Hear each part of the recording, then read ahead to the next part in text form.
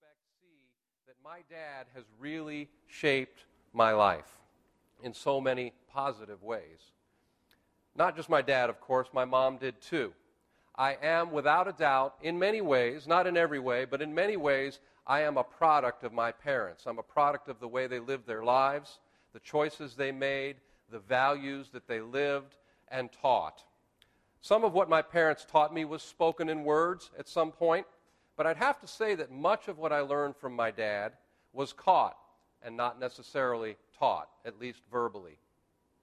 It was reinforced by words sometimes, but it was mostly the example of what my dad did, the choices that he made, the way he lived his life that played such a significant role in shaping me into the person I am today. I learned a lot of lessons from my dad, but this morning I want to highlight just a small sample of those lessons, which I believe are not just life lessons, but they're spiritual lessons.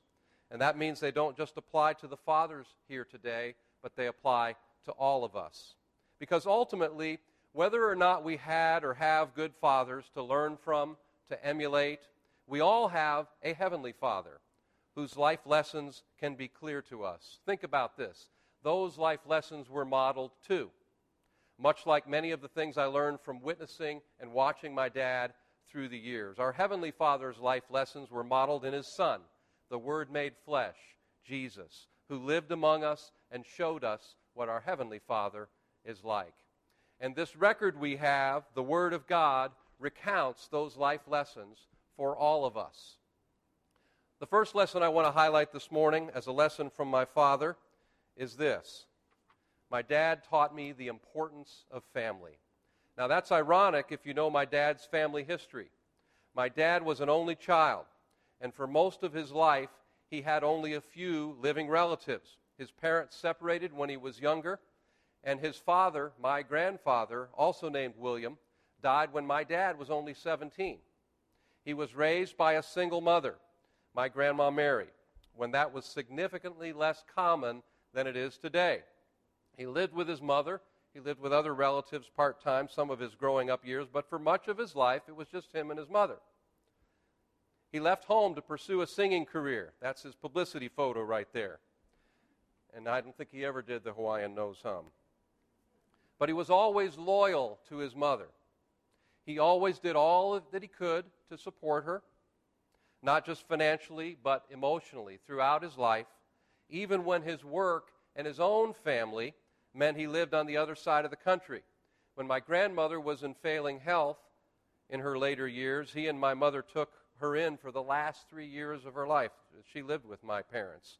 This was a huge sacrifice, not so much because of the financial aspect of it, but because my grandmother was an alcoholic, and sometimes she could be very difficult to live with. Family was always incredibly important to my dad. And I think as he got older, he placed an even higher importance on togetherness as well as care for one another. This is a very biblical theme. I can't say I ever remember my dad citing Scripture as the reason for the choices he made. But in valuing family, Dad was fulfilling the Word of God. It says in Ephesians chapter 6, verses 2 and 3, honor your father and mother, which is the first commandment with a promise that it may go well with you and that you may enjoy long life on the earth. My dad always honored his mother. In 1 Timothy chapter 5, verses 7 and 8, it says, prescribe these things as well, so that they may be above reproach. But if anyone does not provide for his own, and especially for those of his household, he has denied the faith and is worse than an unbeliever. That's pretty sobering here, isn't it? The idea is that even many unbelievers, even those who claim no allegiance to the things of God, seem to instinctively know that you care for your family.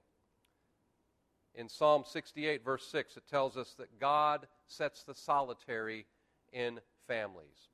Perhaps it's because my dad was an only child and just his memory of that time of his life, but my dad understood and taught me the importance of family. The second lesson from Dad I want to mention this morning is compassion for the poor and the needy. My family was never what you would call wealthy, but we were always pretty comfortable. I can never really remember lacking anything of great importance when I was growing up. My dad always made a decent living, but I also realized that being raised by a single mother like he was, and being a boy in the years of the Great Depression, that's when he grew up, my dad had to understand something firsthand about being needy. One of the most vivid lessons I can recall about my dad and his compassion for the poor and needy happened when I was maybe 12 years old.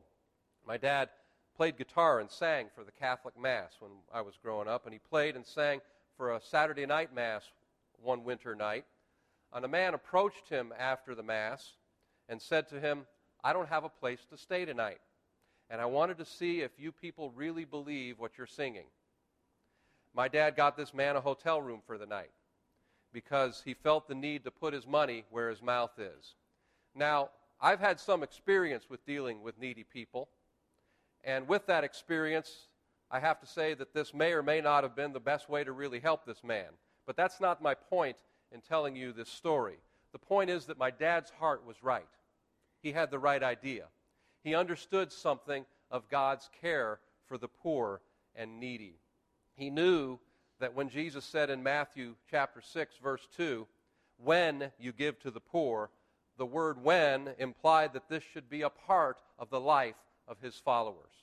My dad knew that Jesus spoke of the reality that when we feed the hungry, when we clothe the naked, and when we visit the sick, we're doing all these things for the least of these, and we're doing it for Jesus. We read in Matthew chapter 25, beginning with verse 34, "Then the king will say to those on his right, 'Come, you who are blessed by my Father, take your inheritance, the kingdom prepared for you since the creation of the world.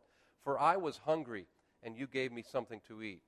I was thirsty, and you gave me something to drink. I was a stranger, and you invited me in. I needed clothes, and you clothed me. I was sick, and you looked after me. I was in prison, and you came to visit me.' Then the righteous will answer him, 'Lord, when did we see you hungry, or feed you, or thirsty and give you something to drink? When did we see you a stranger and invite you in, or needing clothes and clothe you? When did we see you sick or in prison and go to visit you?' The king will reply, 'I tell you the truth. Whatever you did for one of these, the least of these brothers of mine, you did for me.'"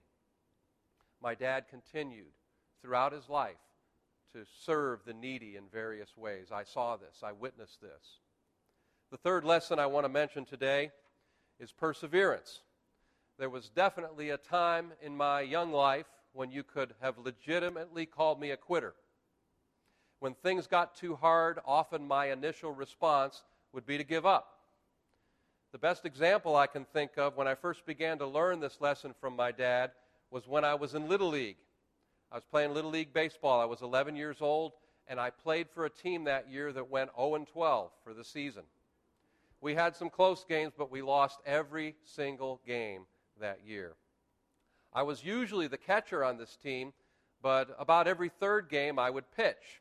I had a pretty strong arm. I was one of the biggest kids on the team, pretty big for my age. So at Little League distance, if you've ever been to a Little League ball game, the mound and the plate are not that far apart. And I really intimidated a lot of the players because I threw the ball so hard. But I intimidated them also because I wasn't always that accurate.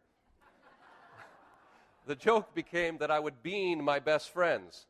For the uninitiated, that means I would hit them with my hard-thrown pitches. And I often did that with some of the guys who were my best friends on the other team. Our last game of the season, we were, as was our usual standard, getting hammered. I didn't start as pitcher, but I came to pitch a little bit later in the game when we were already way behind. My control wasn't necessarily the best that day, and I don't really remember if I hit anyone, but I definitely wasn't throwing a lot of strikes. Now, near the end of the game, I got so frustrated when I couldn't get the ball over the plate, and when it seemed that I was getting the ball over the plate, I thought I was throwing strikes. The umpire, perhaps out of sheer surprise and disbelief, was still calling balls. I began to get angry and frustrated. And at one point, I was near tears. Remember, I was just 11. And so I started to storm off the mound. I was quitting. Now, the game wasn't over, but I was quitting. But I have this very vivid memory of my dad in the stands screaming at the top of his lungs, "You get back out there!" Whoa. I did. And I finished the game. And we still lost, but I didn't quit. Romans chapter 5, verses 3 and 5. And not only this, but we also exult in our tribulations, knowing that tribulation brings about perseverance, and perseverance, proven character, and proven character, hope. And hope does not disappoint, because the love of God has been poured out within our hearts through the Holy Spirit who was given to us. 1 Timothy chapter 6, verse 11 says, "Pursue, among other things, perseverance." My dad knew that I had to be a finisher and not be a quitter, or I would struggle with a lot of things in my life. Now that leads me to the next lesson from my dad. And at first blush, this might not seem like a spiritual lesson, but stick with me. I can cite all kinds of other things that I couldn't really come up with a spiritual application for. But my dad instilled in me a love of sports. He instilled in me a love of sports. And I really believe that a lot of life lessons can be learned through sports. One of those we just mentioned, perseverance. But as I was thinking about this, I thought, why is the love of sports an important legacy, a lesson from my dad? One of the things I thought of is that the love of sports is often an illustration for a passion for life in general. In the scheme of things, sports can be just for health, it can be just for physical fitness, just something you enjoy. It can be simply a diversion, it can be entertainment. Those things are all okay. But my dad's passion for sports in many ways represented his passion for life. When we enjoyed sports together, my dad and I, either playing together or watching together, there was a knitting together in those moments that somehow didn't seem possible in other ways. On the one hand, you might tend to think, well, that's a guy thing, but I don't believe that's necessarily true. Even though guys do bond over sports, my sister also shares my dad's love of sports and passion for life too, so it can't be just for guys. Now, I don't want to make more of this than is appropriate, because for me, sports today is mostly just fun. It's an entertaining diversion from the stresses of life. But I also think that's okay. And I also remember how many times the Apostle Paul used athletic imagery to make an important spiritual point. For example, in 1 Corinthians chapter 9, "Do you not know that those who run in a race all run, but only one receives the prize? Run in such a way that you may win. Everyone who competes in the game exercises self-control in all things. They do it to receive a perishable wreath, but we an imperishable."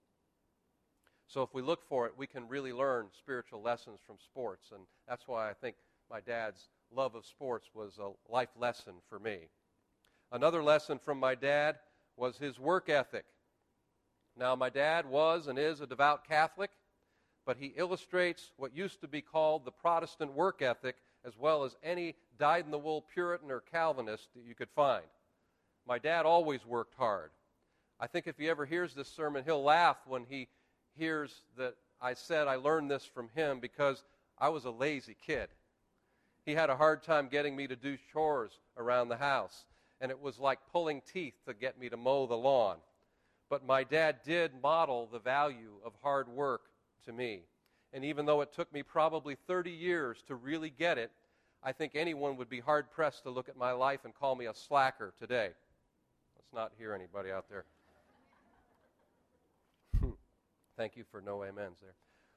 A good work ethic is undoubtedly biblical. We see in 2 Thessalonians chapter 3, "We did this not because we do not have the right to such help, but in order to make ourselves a model for you to follow.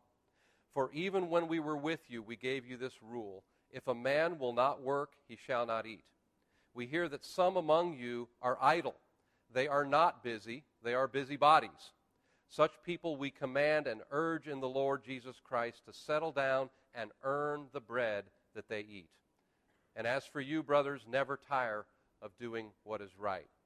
And then in Colossians chapter 3, beginning with verse 22, Slaves, obey your earthly masters in everything, and do it not only when their eye is on you and to win their favor, but with sincerity of heart and reverence for the Lord.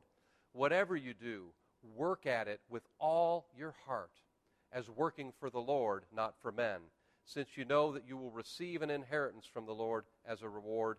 It is the Lord Christ you are serving. Finally, Proverbs 14:23, all hard work brings a profit, but mere talk leads only to poverty.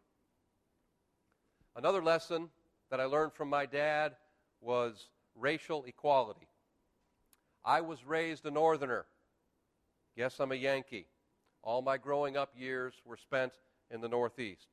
Some people may think that racism is only an issue in the South, but let me tell you, that's just not true. The first person I ever heard use the N-word was my grandfather, who lived his whole life in Cincinnati, Ohio. As long as I can remember, racism was absolutely inexcusable in our house. My parents told me a story about how they at one time had a strained relationship with my mom's sister's husband, my Uncle Don. This was because he made derogatory racial remarks about Roberto Clemente. He was a favorite in our house because he was a star baseball player for the Pittsburgh Pirates. I was born in Pittsburgh. I lived there for the first 7 years, so we had some allegiance to Pittsburgh sports teams. Roberto Clemente was a black Puerto Rican player, and my uncle made his race an issue. And my parents took very strong exception to his remarks, not because we were Pirate fans, but because of the racial component to his attitude. This was the atmosphere which shaped my view of race growing up.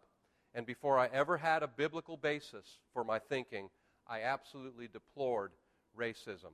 Now I do have a biblical basis. Acts chapter 17, verse 26, from one man he created all the nations throughout the whole earth. Now the one man refers to Adam, in whom all people find their ancestral unity. It's an idea that would appeal to the Stoics' strong sense of human brotherhood. Paul, in this passage, affirms the historicity of Adam and the descent of the entire human race from him. And this also rules out any kind of racism, since the various ethnic groups come from one man. When I first committed my life to Christ at about 16 years of age, I was appalled to find out that there were Christians who harbored racist attitudes, because I'd learned this value from my parents and then later confirmed it to be right and true in Scripture. Another lesson from my father: be a gentleman. I'm the oldest of 3 children, and I have a younger brother and a younger sister. From my earliest memories, I recall examples of how men are to treat women. I was taught to open the door or hold the door for women. I was taught to defer whenever that was appropriate, to treat women with respect and with deference. In our house, a cardinal rule for myself and for my brother was never hit your sister. Boys just don't hit girls, just like men just don't hit women. But my little sister was about 2.5 years younger than me, and she really knew how to push my buttons. And she also knew that this was a rule in the house. So I don't know if she'd own up to it, but you almost might think she took advantage of it. Now, one time, and I say this with no hint of excuse or blame, my sister made me so mad that I wanted to hit her. And I don't even remember what it was about. I was probably about 13 or 14 years old. But because I couldn't hit her, I pounded my fist on the dashboard of our car so hard that I left a big crack in it. But I hit the dashboard instead of my sister because I was raised to be a gentleman. That may illustrate my Irish temper a little bit more than this particular life lesson, but that's what happened. And I hit her. I did not hit her. I hit the car. 1 Peter chapter 3, verse 7, husbands, in the same way be considerate as you live with your wives, and treat them with respect as the weaker partner and as heirs with you of the gracious gift of life, so that nothing will hinder your prayers. Now, Peter here is probably thinking of the general truth that men are physically stronger than women and may be tempted to threaten their wives through physical or verbal abuse. Women and men share an equal destiny as heirs of the grace of life. Peter does not think women are inferior to men, for both are equally made in God's image. Another thing I learned from my dad is the importance of a sense of humor. There really was a lot of laughter around our house. We even had a family dog who was named after a joke that my dad told us. I won't go into it. It's kind of a long story joke. And yes, I believe that having a sense of humor is really a biblical thing. Proverbs 17:22, a joyful heart is good medicine, but a broken spirit dries up the bones. Humor can be an antidote for pride. It can allow us to look at ourselves and laugh at ourselves and our foolish behavior. A man named Reinhold Niebuhr wrote this: the sense of humor is thus a byproduct of self-transcendence. This means that the ability to laugh at oneself is the prelude to the sense of contrition. That's an interesting way to think of a sense of humor, especially humor about yourself. Humor helps us cope with the difficulties of life.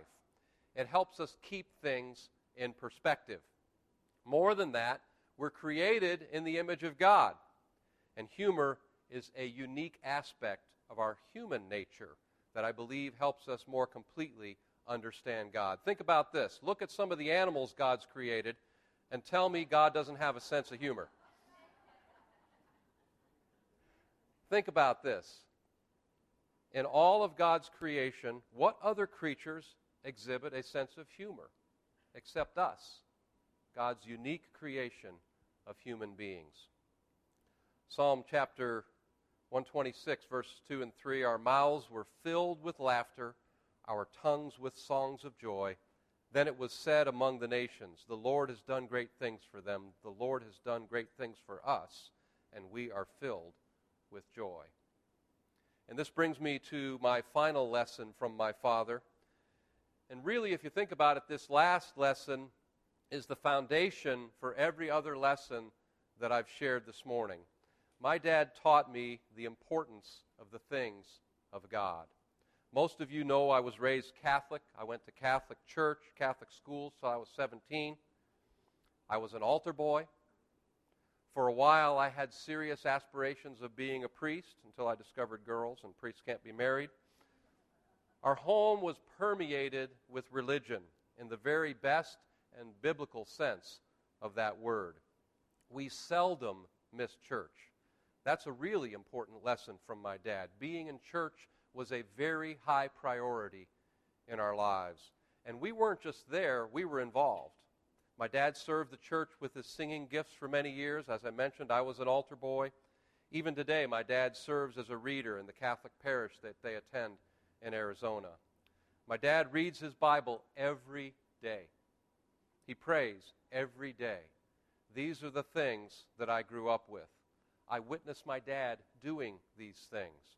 It was a valuable example to me. It was the foundation for the faith and for the kingdom service that I have today. Proverbs chapter 4, verses 3 and 4.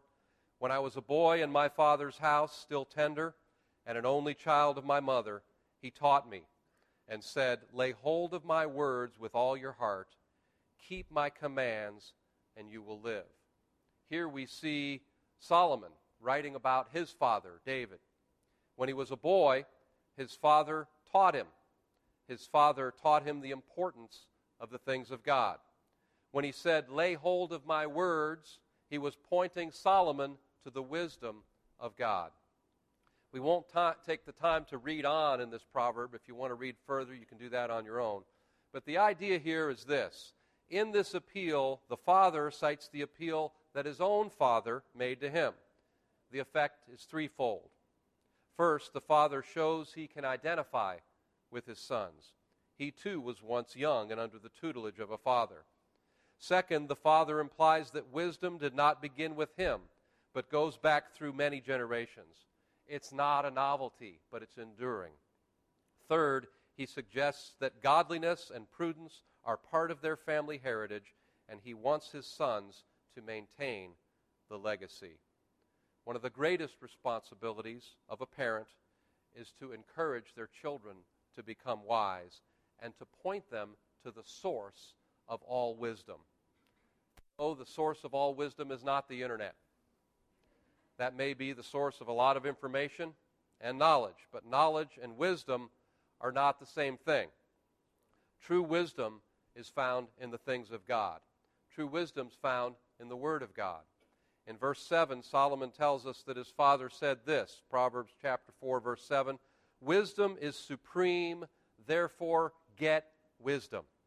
Though it cost all you have, get understanding." This is the greatest legacy of my earthly father, to point me ultimately to my heavenly Father as my source of wisdom. Not just knowledge, but wisdom. The real essence of wisdom is spiritual. For life is more than just living by a set of rules and being rewarded in some physical manner. Undoubtedly, in this sense, wisdom comes from God. Thus, though it will involve observation and instruction, it really begins with God and one's faith in Him as Lord and Savior. On this Father's Day, regardless of whether or not you can remember your own father's lessons in a similar way as I have this morning, let's remember the ultimate source of these lessons, our Heavenly Father, the source of wisdom, the lessons of life that we all have access to, because we all have access to the Word of God, which reveals our Heavenly Father. Amen? Dear Lord, we thank you for our fathers on this Father's Day, and even realizing that many of us had challenging or difficult relationships with our fathers. We thank you, Father, that they brought us into the world. But ultimately, Lord, we thank you that we can call you our Heavenly Father. We're grateful, Lord. We're grateful for the wonderful examples that we witnessed in the life of your Son, Jesus, that reveal to us who you are, that reveal to us what you care about. Father, as we honor our fathers today, on Father's Day, we honor ultimately you, the source of all life, our Heavenly Father, and we're grateful that we can call you Father this morning. In Jesus' name, amen.